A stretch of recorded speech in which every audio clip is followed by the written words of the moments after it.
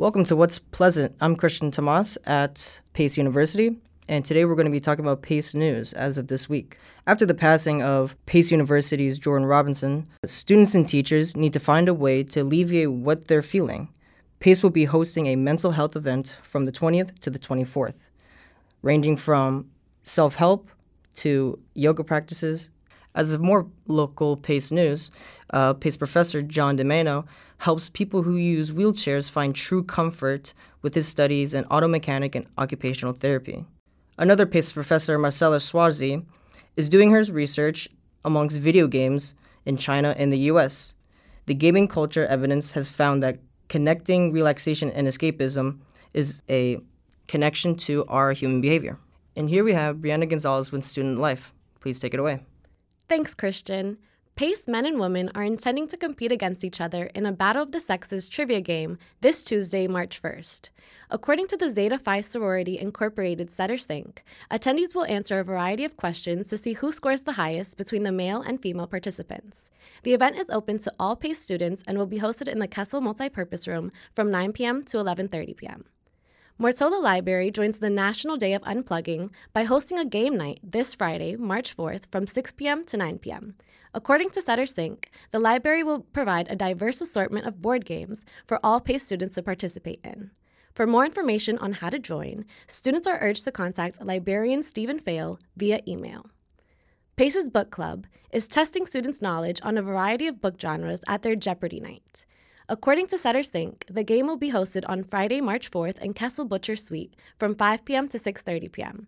One student who has already RSVP'd for the event is junior film major Reginald McKinley Jr., who says he's looking forward to putting his book knowledge to the test. I've already RSVP'd for Book Club Jeopardy night. I'm extremely excited to go and put my fiction knowledge to the test. I'll definitely come out on top, and you'll definitely be hearing about me after this Friday. Now here's Justice Nieves with an update on sports. Thanks, Brianne. The Pace University women's lacrosse team started off their season off right with a stellar performance against Jefferson University. The Setters blew the Rams out of the water in a 16-5 victory on Sunday. After giving up a goal in the first quarter, Pace went on an 8-0 run into the second half. Junior Sydney Juvelier led the blue and gold in scoring with 4 goals, and sophomore goalie Ashley Belfiore finished with a career-high 7 stops. Pace will look to protect home field next Saturday against Molloy College. After a 73-64 victory against Lamoille, the Pace University men's basketball team secured the NE10 Southwest Division regular season championship. Pace will be the number 1 seed in this year's conference tournament.